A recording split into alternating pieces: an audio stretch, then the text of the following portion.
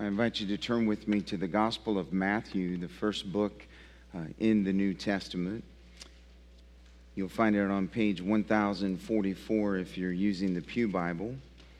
If you're a guest with us today, we've been working through this section of Matthew's Gospel, and we are in chapter 16, which is probably the most important chapter in the Gospel. It is what ties the beginning of the Gospel of Matthew with the end of the Gospel of Matthew. And for a few weeks, we've been thinking about what it means to be a disciple of the Lord Jesus Christ. And so he is teaching us his foundational principles of what it means to be one of his followers. And so we're in Matthew chapter 16, and we'll begin reading in verse 21. And I want to speak for a few minutes again this morning on this subject, the cost of discipleship.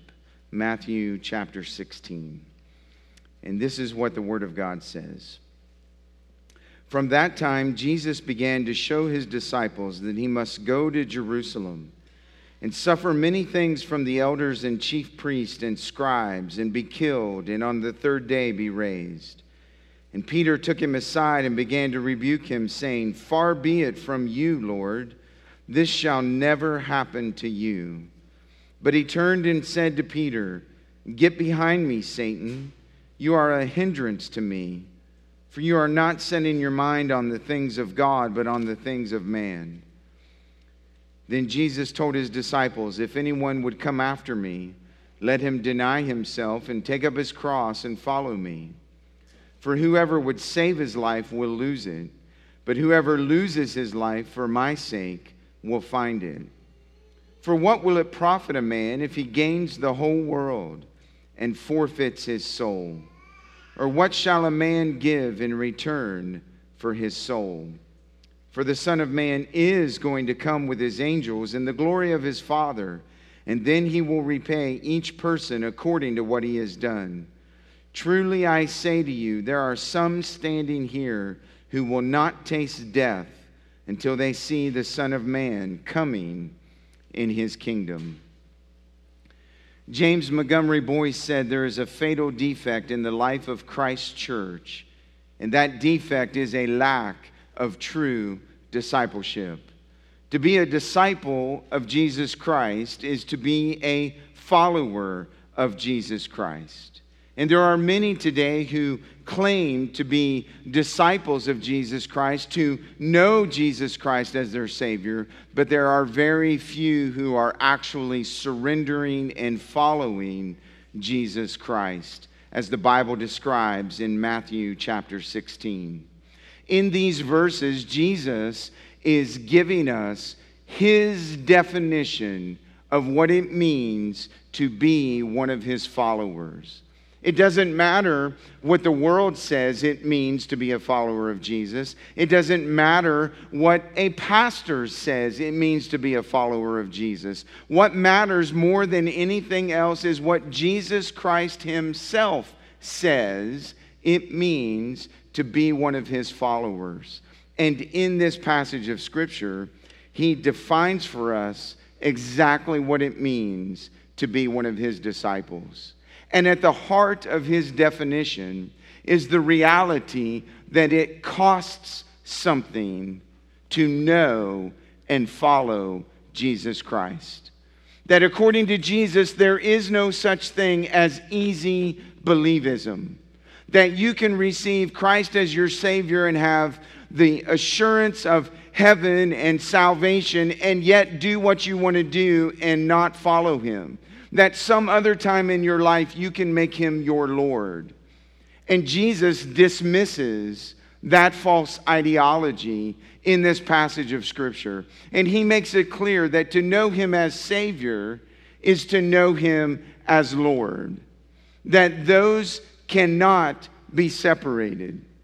And so in this passage of Scripture, Jesus teaches us the cost of discipleship. He teaches us what it means to be one of his genuine followers. And the reality is there is no true, genuine Christianity apart from what Jesus describes in this passage of Scripture. And so we've seen the path of discipleship in verses 21 to 23.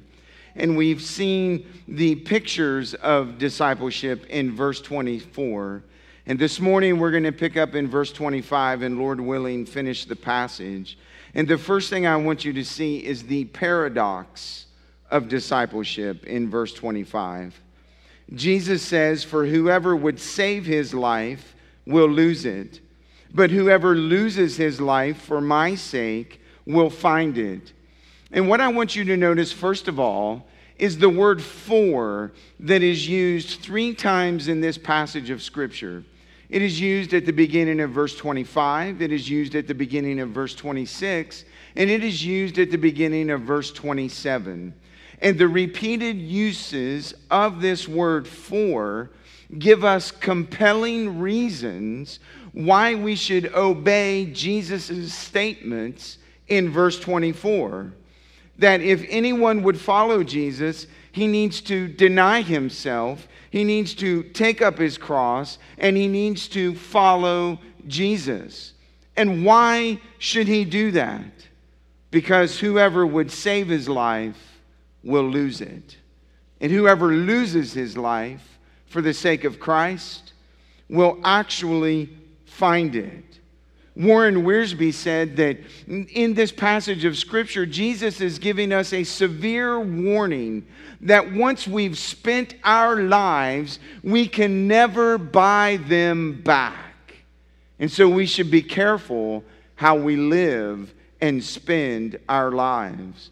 You will also notice, in addition to the repeated use of the word "for" in this passage, that Jesus uses the word "life" in verse 25, he uses the word "soul" in verse 26, and he used the word "self" in verse 24. And all 3 of these words are synonymous. They represent the real us. And so Jesus says in verse 25, in this paradox, whoever would save his life, the real you, will lose it.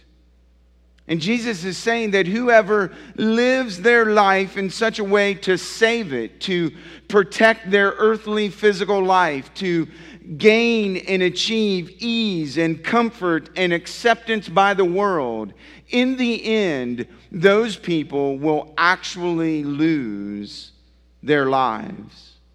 It's a reminder to all of us this morning, friends, that none of us can keep our lives, and that none of us are ultimately in control of our lives. And haven't the events of this past year proven that to you? That you are not in control? That you can take all the precautions that you want for your earthly physical existence, but in the end, you cannot fully keep yourself? That whoever would live their life in such a way to protect it and to save it and to keep their existence, in the end, Jesus says you'll actually lose it. You'll forfeit it. And Jim Elliot understood this principle of Jesus, the great missionary. His most famous statement ever is simply this: he is no fool who gives what he cannot keep in order to gain that which he cannot lose. And he gave his life for Christ, and he achieved and received a life that he will never lose. But notice Jesus isn't finished with this paradox in verse 25. He goes on and he says, but whoever loses his life for my sake will find it. And so it's an opposite statement. And with this statement, Jesus is saying that if you're willing to give up your earthly life, if you're willing to give up your worldly existence, if you're willing to suffer, if you're willing to die if necessary for Christ and for his sake, in the end, you will actually find real, true life. And Mark's gospel, in his account of this passage of Scripture, he describes this paradoxical statement from Jesus this way in Mark 8:35. For whoever would save his life will lose it, but whoever loses his life for my sake and for the gospel will save it. It's a reminder to all of us this morning that we must lose and be willing to lose the life that we can never keep. And with these paradoxical statements, Jesus is teaching all of us this morning that true discipleship, true following Him, is being willing to pay whatever price that faithfulness to Him demands. It may mean this morning, friends, that you suffer for Christ and for the gospel. It may mean that you die in martyrdom for Christ and for the gospel. It may mean that you endure physical exhaustion in illness for Christ and for the gospel. But at the end of all of it, Jesus says, no matter what the cost is, no matter how great it is, if you're going to be one of my followers, you must willingly abandon your safety, your security, your personal resources, your health, your friends, your job, and even your very worldly, physical life for me and for the gospel. Does that sound like Christianity in the 21st century to you? That the only way you're actually going to find your life in all of its fullness is to actually lose your life and give it away completely to God? The principle that Jesus is giving us is that when we give our lives away to Christ, we actually, in the end, find our life. And most of us live the exact opposite. We give all of ourselves to find our life in our earthly physical existence and give Christ the leftovers. And Jesus says it's the exact opposite. You surrender everything to me, you give everything to me, and in the end, you'll actually find life in existence. It's the exchanged life, friends. It's what Paul described in Galatians chapter 2 and verse 20. When he said, I've been crucified with Christ. I've died with Christ. It's no longer I who live, but Christ who lives in me. And the life I now live in the flesh, I live by faith in the Son of God who loved me and gave himself for me. This is the life that Christ is teaching, that it means to be one of his disciples. In the book of Philippians that we've just finished reading together as a church family, you'll notice this morning from the reading that Paul referred to Epaphroditus again. Well, in Philippians chapter 2, he had a long statement in verses 25 to 30 about Epaphroditus and how God was using him in the life of the church at Philippi. And he was using him to advance the kingdom of God. And at the end of that passage, in verse number 30, this is what Paul describes about Epaphroditus. He nearly died for the work of Christ, risking his life to complete what was lacking in your service to me. He almost died for the gospel. He almost died for Christ and for his cause. And when the average Christian hears that today, they would say, oh, Epaphroditus, you're doing too much. You're giving too much of yourself. You need to back off. You need to be not so passionate about God and the things of his kingdom. You need to keep it in balance and keep it in perspective. And Jesus says if you live your life that way, if you live your life to save it, to save your physical existence, you'll lose it. You'll lose it. That you need to be willing to give all. Here's the paradox. If you live for yourself, friends, you're going to die. But if you live for Christ, you'll live. You'll really live. You'll have real life. This is what it means to be a disciple of Jesus Christ. To live your days, your moments, your years in the mundane, in the extraordinary. To live all of those moments in complete surrender and devotion to Christ. To live for the gospel, to live for the kingdom, to live for Christ, to live for others. To lose your life in abandonment for Christ and His purposes. It's the exact opposite of what Satan tells you. Satan promises us glory, and in the end, he gives suffering. And God promises suffering in the beginning, and in the end, He gives us glory. Which do you think is better? Glory in the beginning, suffering in the end, or suffering in the beginning and glory in the end? Whoever would lose his life for the sake of Christ will find it. And I'll tell you what this passage does. I'll tell you what this verse does. It demands a choice from every single person who hears it. And it's not popular to say that this morning. We're told that you can't demand anything from anyone anymore. And I just want to set the record straight on that one. Jesus Christ demands things from you. The Word of God demands things from us. And this passage confronts us with a choice. We can live for ourselves. We can live for the temporary. We can live for this world and lose it all in the end. Or we can live for the world to come and actually gain life in the end. There's only two choices. There's only two ways to live. Live for this world that is fading away and will pass away, or live for the world that is to come that will never fade away, never pass away. Oh, if you live for yourself, if you try to save your life, if you try to save your existence, you'll lose it. But if you'll just surrender it all and be willing to give all for Christ, you'll find true life. You'll really live. Well, we've seen the path of discipleship and the picture of discipleship and the paradox of discipleship. In verse 26, we see the profit of discipleship. Notice at the beginning of verse 26 the word "for" again.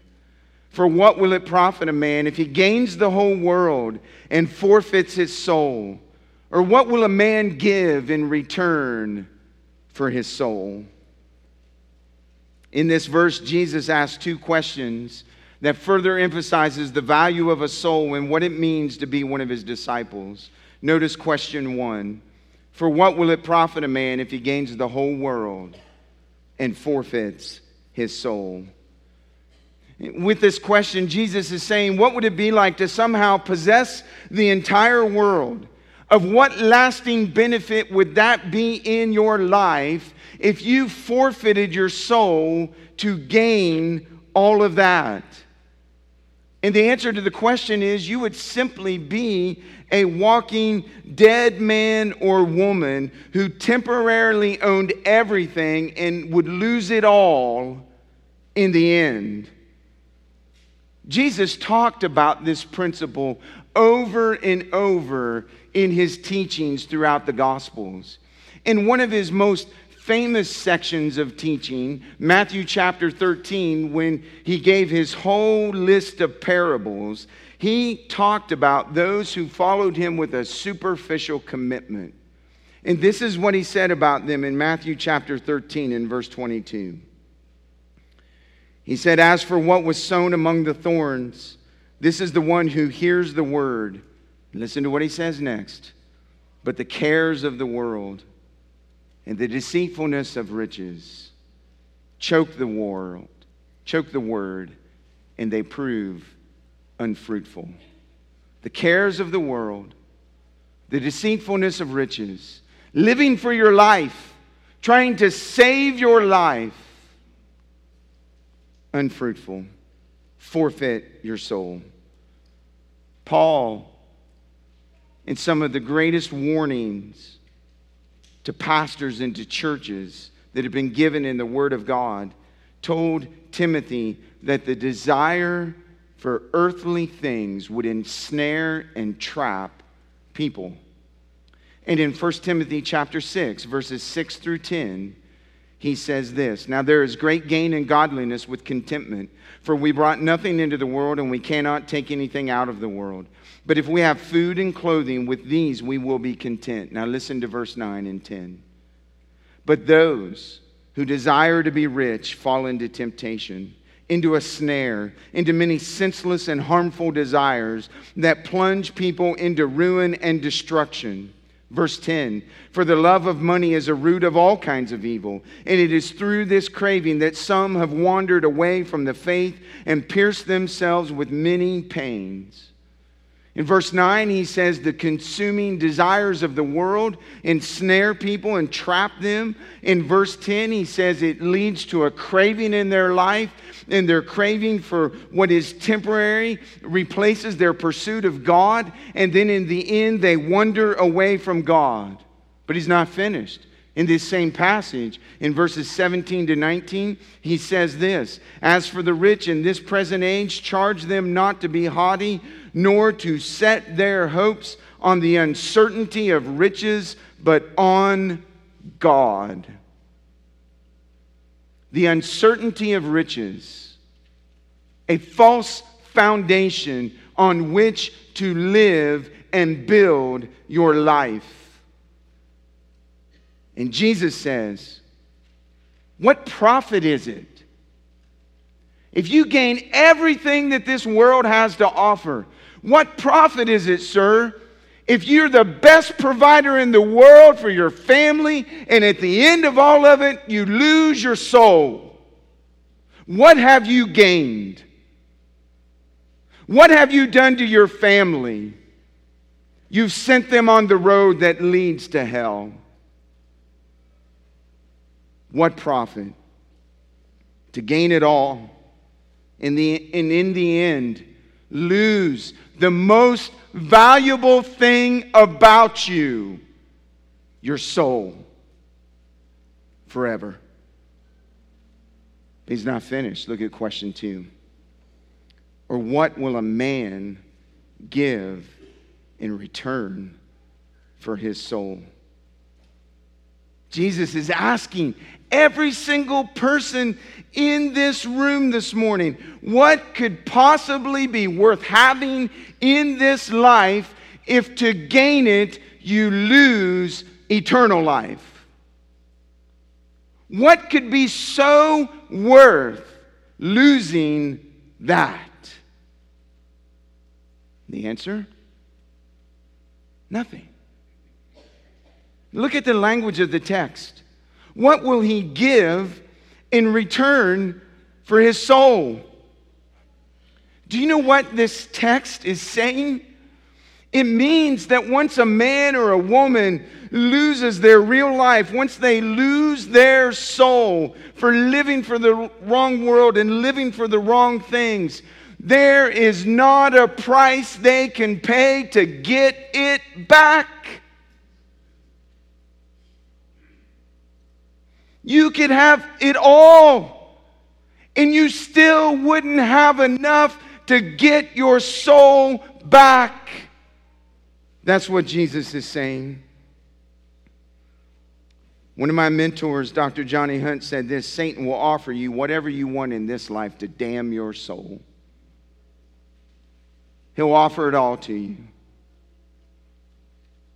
for you to lose your soul. James Montgomery Boyce said, the devil can give you a paltry imitation of heaven now, heaven on earth, but you will experience hell hereafter. But on the other hand, following Jesus now, though it requires self-denial in difficult moments, it will lead to heaven forever. Jesus asked these two questions of you and of me, friends, because he knew what it was like to be tempted in this way. In Matthew chapter 4, verses 8 and 9, in the midst of the temptations that Satan gave to Jesus, the Bible says, and again, the devil took him to a very high mountain and showed him all the kingdoms of the world and their glory. And he said to him, all of these I will give to you if you will fall down and worship me. Don't you see? Don't you see what Jesus is asking? He's saying the devil will show you everything your heart desires.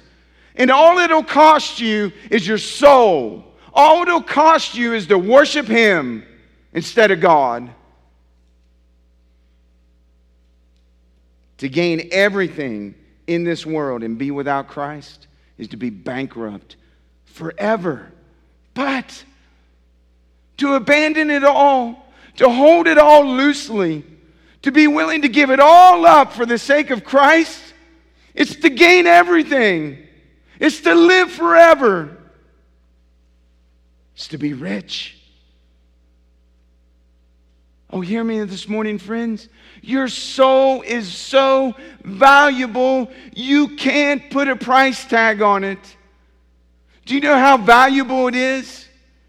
It is so valuable that the Lord Jesus Christ shed his blood and died for your soul. That's how valuable your soul is to God. And in the context of this passage of Scripture, it was Peter who started all of this teaching by trying to keep Jesus from going to the cross. And Peter didn't understand the cost of what it meant to be one of Christ's followers.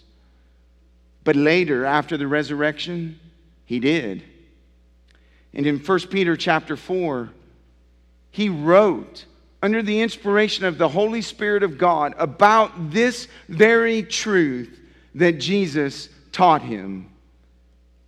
It's helpful. It's helpful for you and me living in the 21st century. Listen to what he wrote in 1 Peter chapter 4, verses 2 and 3. So as to live for the rest of the time in the flesh, no longer for human passions, but for the will of God. Why?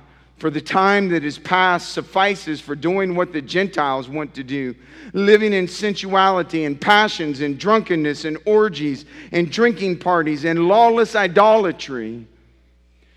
Here's my translation of what Peter is saying in this passage of Scripture. Spend the rest of your life living for what matters. Spend the rest of your life living for Christ and for his kingdom. Think about your life and your past. And think about all the things that are in your past that God saved you and rescued you from. And think about how much of your life you've wasted living like that. And Peter's saying, don't you think you've already spent enough of your life living like that? Stop living like that. Live like this. Live for Christ the rest of your life. And when you do that, when you abandon the past and your old life, you'll really live. You'll really live. No profit. No profit in this world. It's in the world to come. This is a demanding passage of Scripture. Those preachers you watch on TV, you know who I'm talking about. You ever heard them teach this passage of Scripture? No. Because this is true Christianity, not what they're peddling. So I just wonder, this is a demanding passage. What are you pursuing that you're trading your soul for? Teenager? What are you so fixated on that you're willing to give your soul for it? Parents,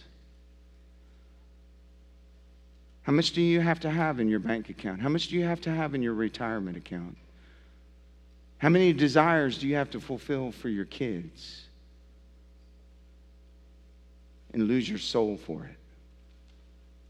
And lose the soul of your family for it. Why not give them true riches? Why not give them parents that talk to them more about God than about things?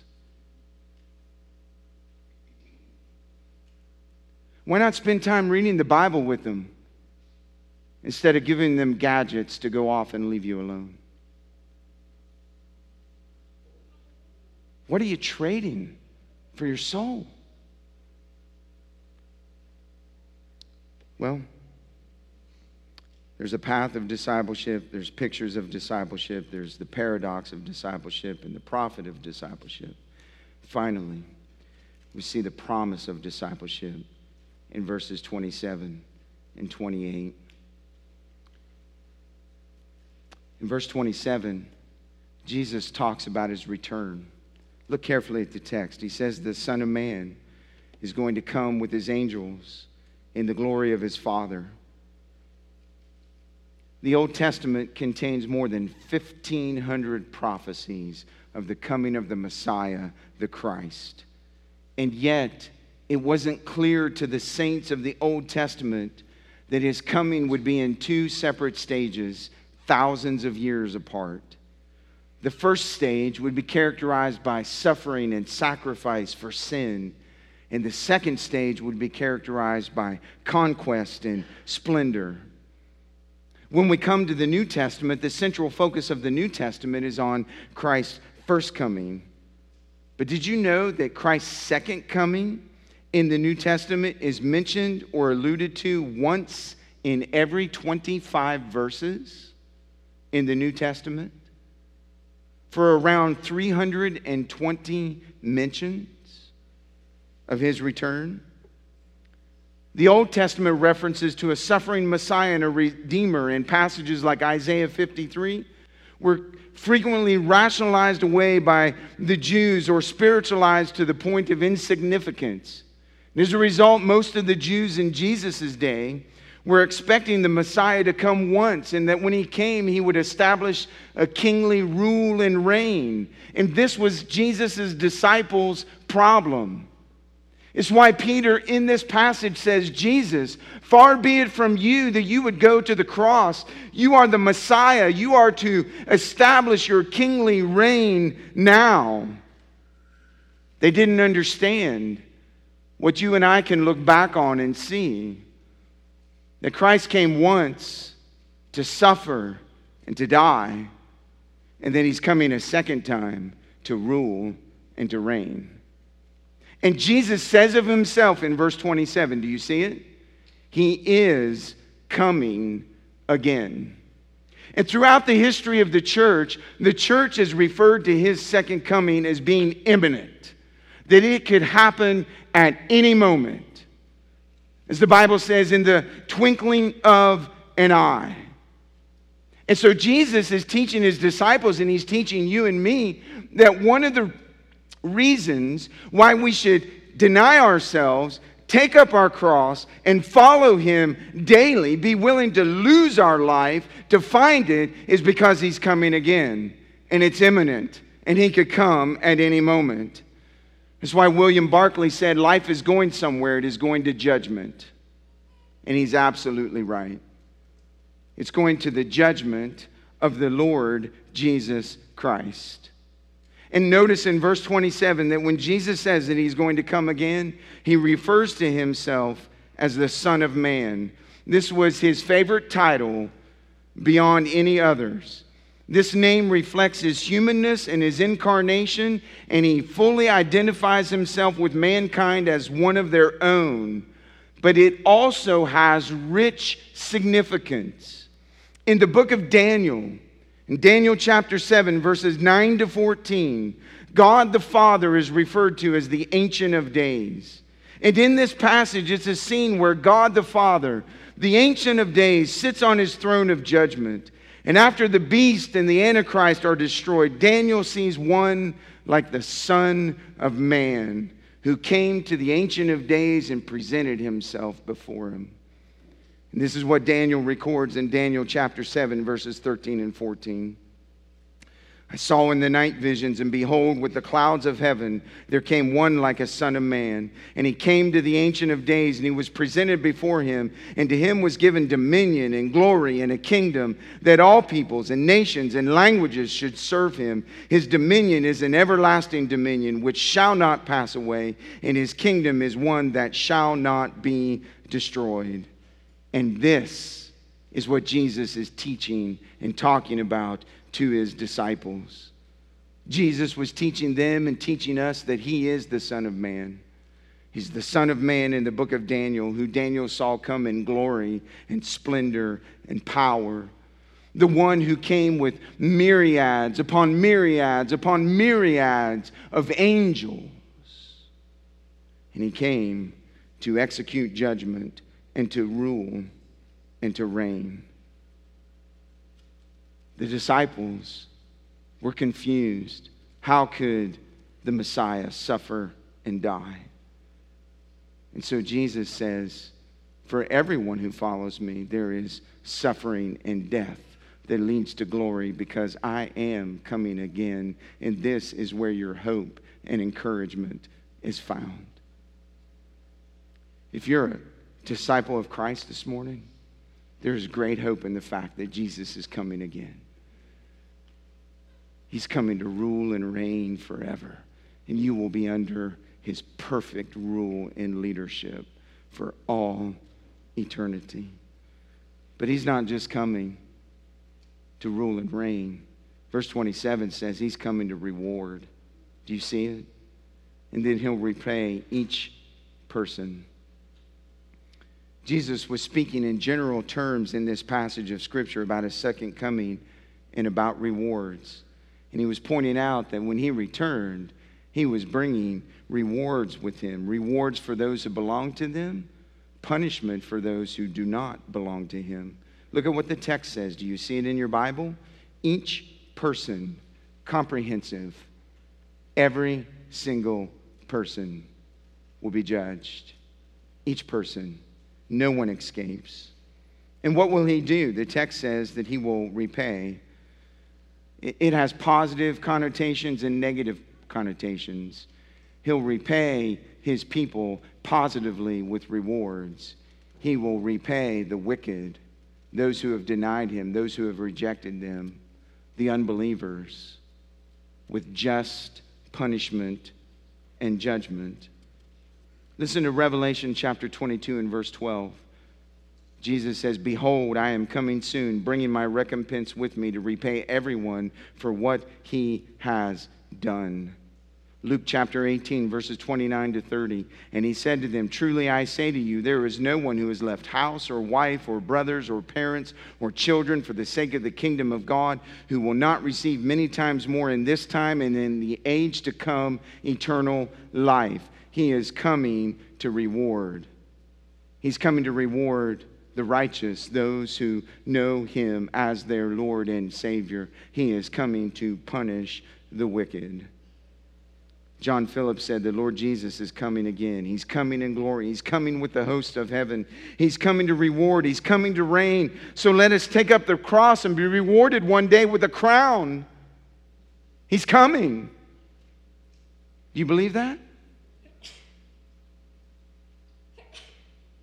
I'm not making things up this morning, friends. It's in black and white right in front of you. He's coming again, whether you believe it or not. And in verse 27, he says he'll review according to what he has done. It reminds us that we are accountable to God. That's why Paul said in Romans chapter 14 and verse 12 that each of us will give an account of himself to God. That's why the psalmist said, you will render to a man according to his work.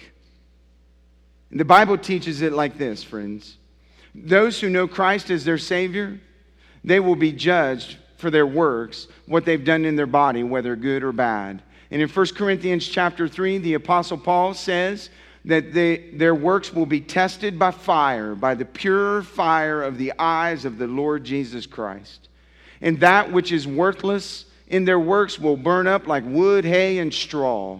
And that which is worth something in their works will survive the fire as gold, silver, and precious stones. And each will receive their praise and their reward from God. As a believer, you will be held accountable for what you've done with what God has given you. And I believe on that day you'll see what your life was like and what it could have been like in your service to Christ. And that's why this passage takes on so much meaning for a believer. Quit trying to save your earthly life and be sold out for Christ. On that day, you'll wish you were. On that day, you'll wish that you had given more, that you had sacrificed more, that you were willing to do more when you see Christ face to face. What will it profit you if you miss out on that day? It changes the whole meaning when you understand you will give an account of this life to Christ. It's a challenge to live soberly, sacrificially, being willing to suffer for Christ. Unbeliever, oh, please hear this pastor's heart this morning. You too will be judged, but it will be a different judgment than that of believers. The Bible says that you will stand at the great white throne judgment. And this is how the Bible describes what will happen in that place on that day in Revelation chapter 20 and verse 12. And I saw the dead, great and small, standing before the throne, and books were opened. And then another book was opened, which is the book of life. And the dead were judged by what was written in the books, according to what they had done. You will stand before the holiness of God, your Maker, your Creator, and you will give an account of your life. And John says the books will be opened on that day. Listen to me, non-Christian. Listen to me, unbeliever. Those books, they'll record your every word, your every thought, your every deed, your every motive. All those things that you try to cover up, all those things that you try to hide, they'll all be recorded in those books. And you will be judged according to what is written in those books. And you will find in that moment that apart from Christ, your works will condemn you, because they'll never be good enough. Never be good enough. That's why God gave His Son, because His work was sufficient for you.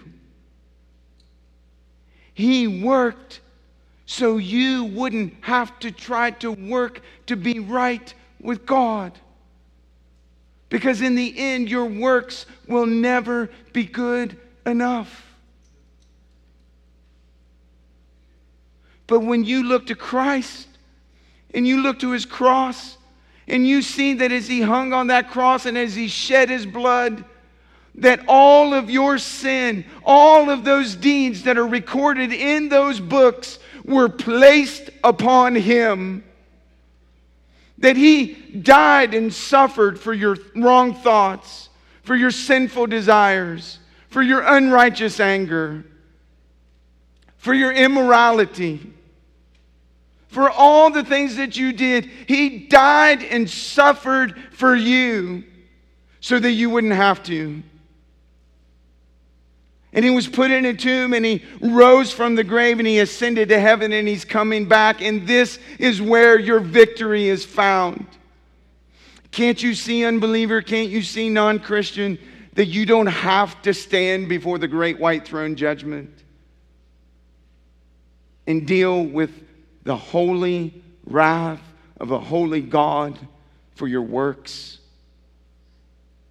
That you can turn to Christ, and all of His goodness will be applied to your life, so that when God looks at you, He no longer sees you in your sin. He sees Christ. He sees His Son. And when He sees His Son, do you know what He sees? Perfection. And when you're in Christ, He can look at you and see you as if you've never sinned before, because His Son never sinned. But listen to me, non-Christian. There's coming a day when it would be too late to turn to Christ. There's coming a day when Jesus will return and you will stand before the great white throne judgment. And you will give an account when those books are opened. And you might even remember a service like this where you were clearly pointed to Christ and you rejected him. Oh, would you not reject him today? Would you see Christ and all that he's done for you? And would you see him personally, that he died personally for you? And would you turn from your sin today and turn to Christ and believe in him and trust him and believe that when you ask him to forgive you, he will? And believe that if you unite with him in his death and his burial and his resurrection, when you die, you will live forever with him in glory. That is the gospel, friend. And if you will believe and receive, he'll save. This is discipleship. It's a cross. It's self-denial. It's suffering. It's losing your life to gain. Our world wants a domesticated Jesus that gives us all of our desires and makes us feel good and have warm fuzzies. And Jesus says, what I desire is a cost to following me. Will you pay the cost? Let's pray.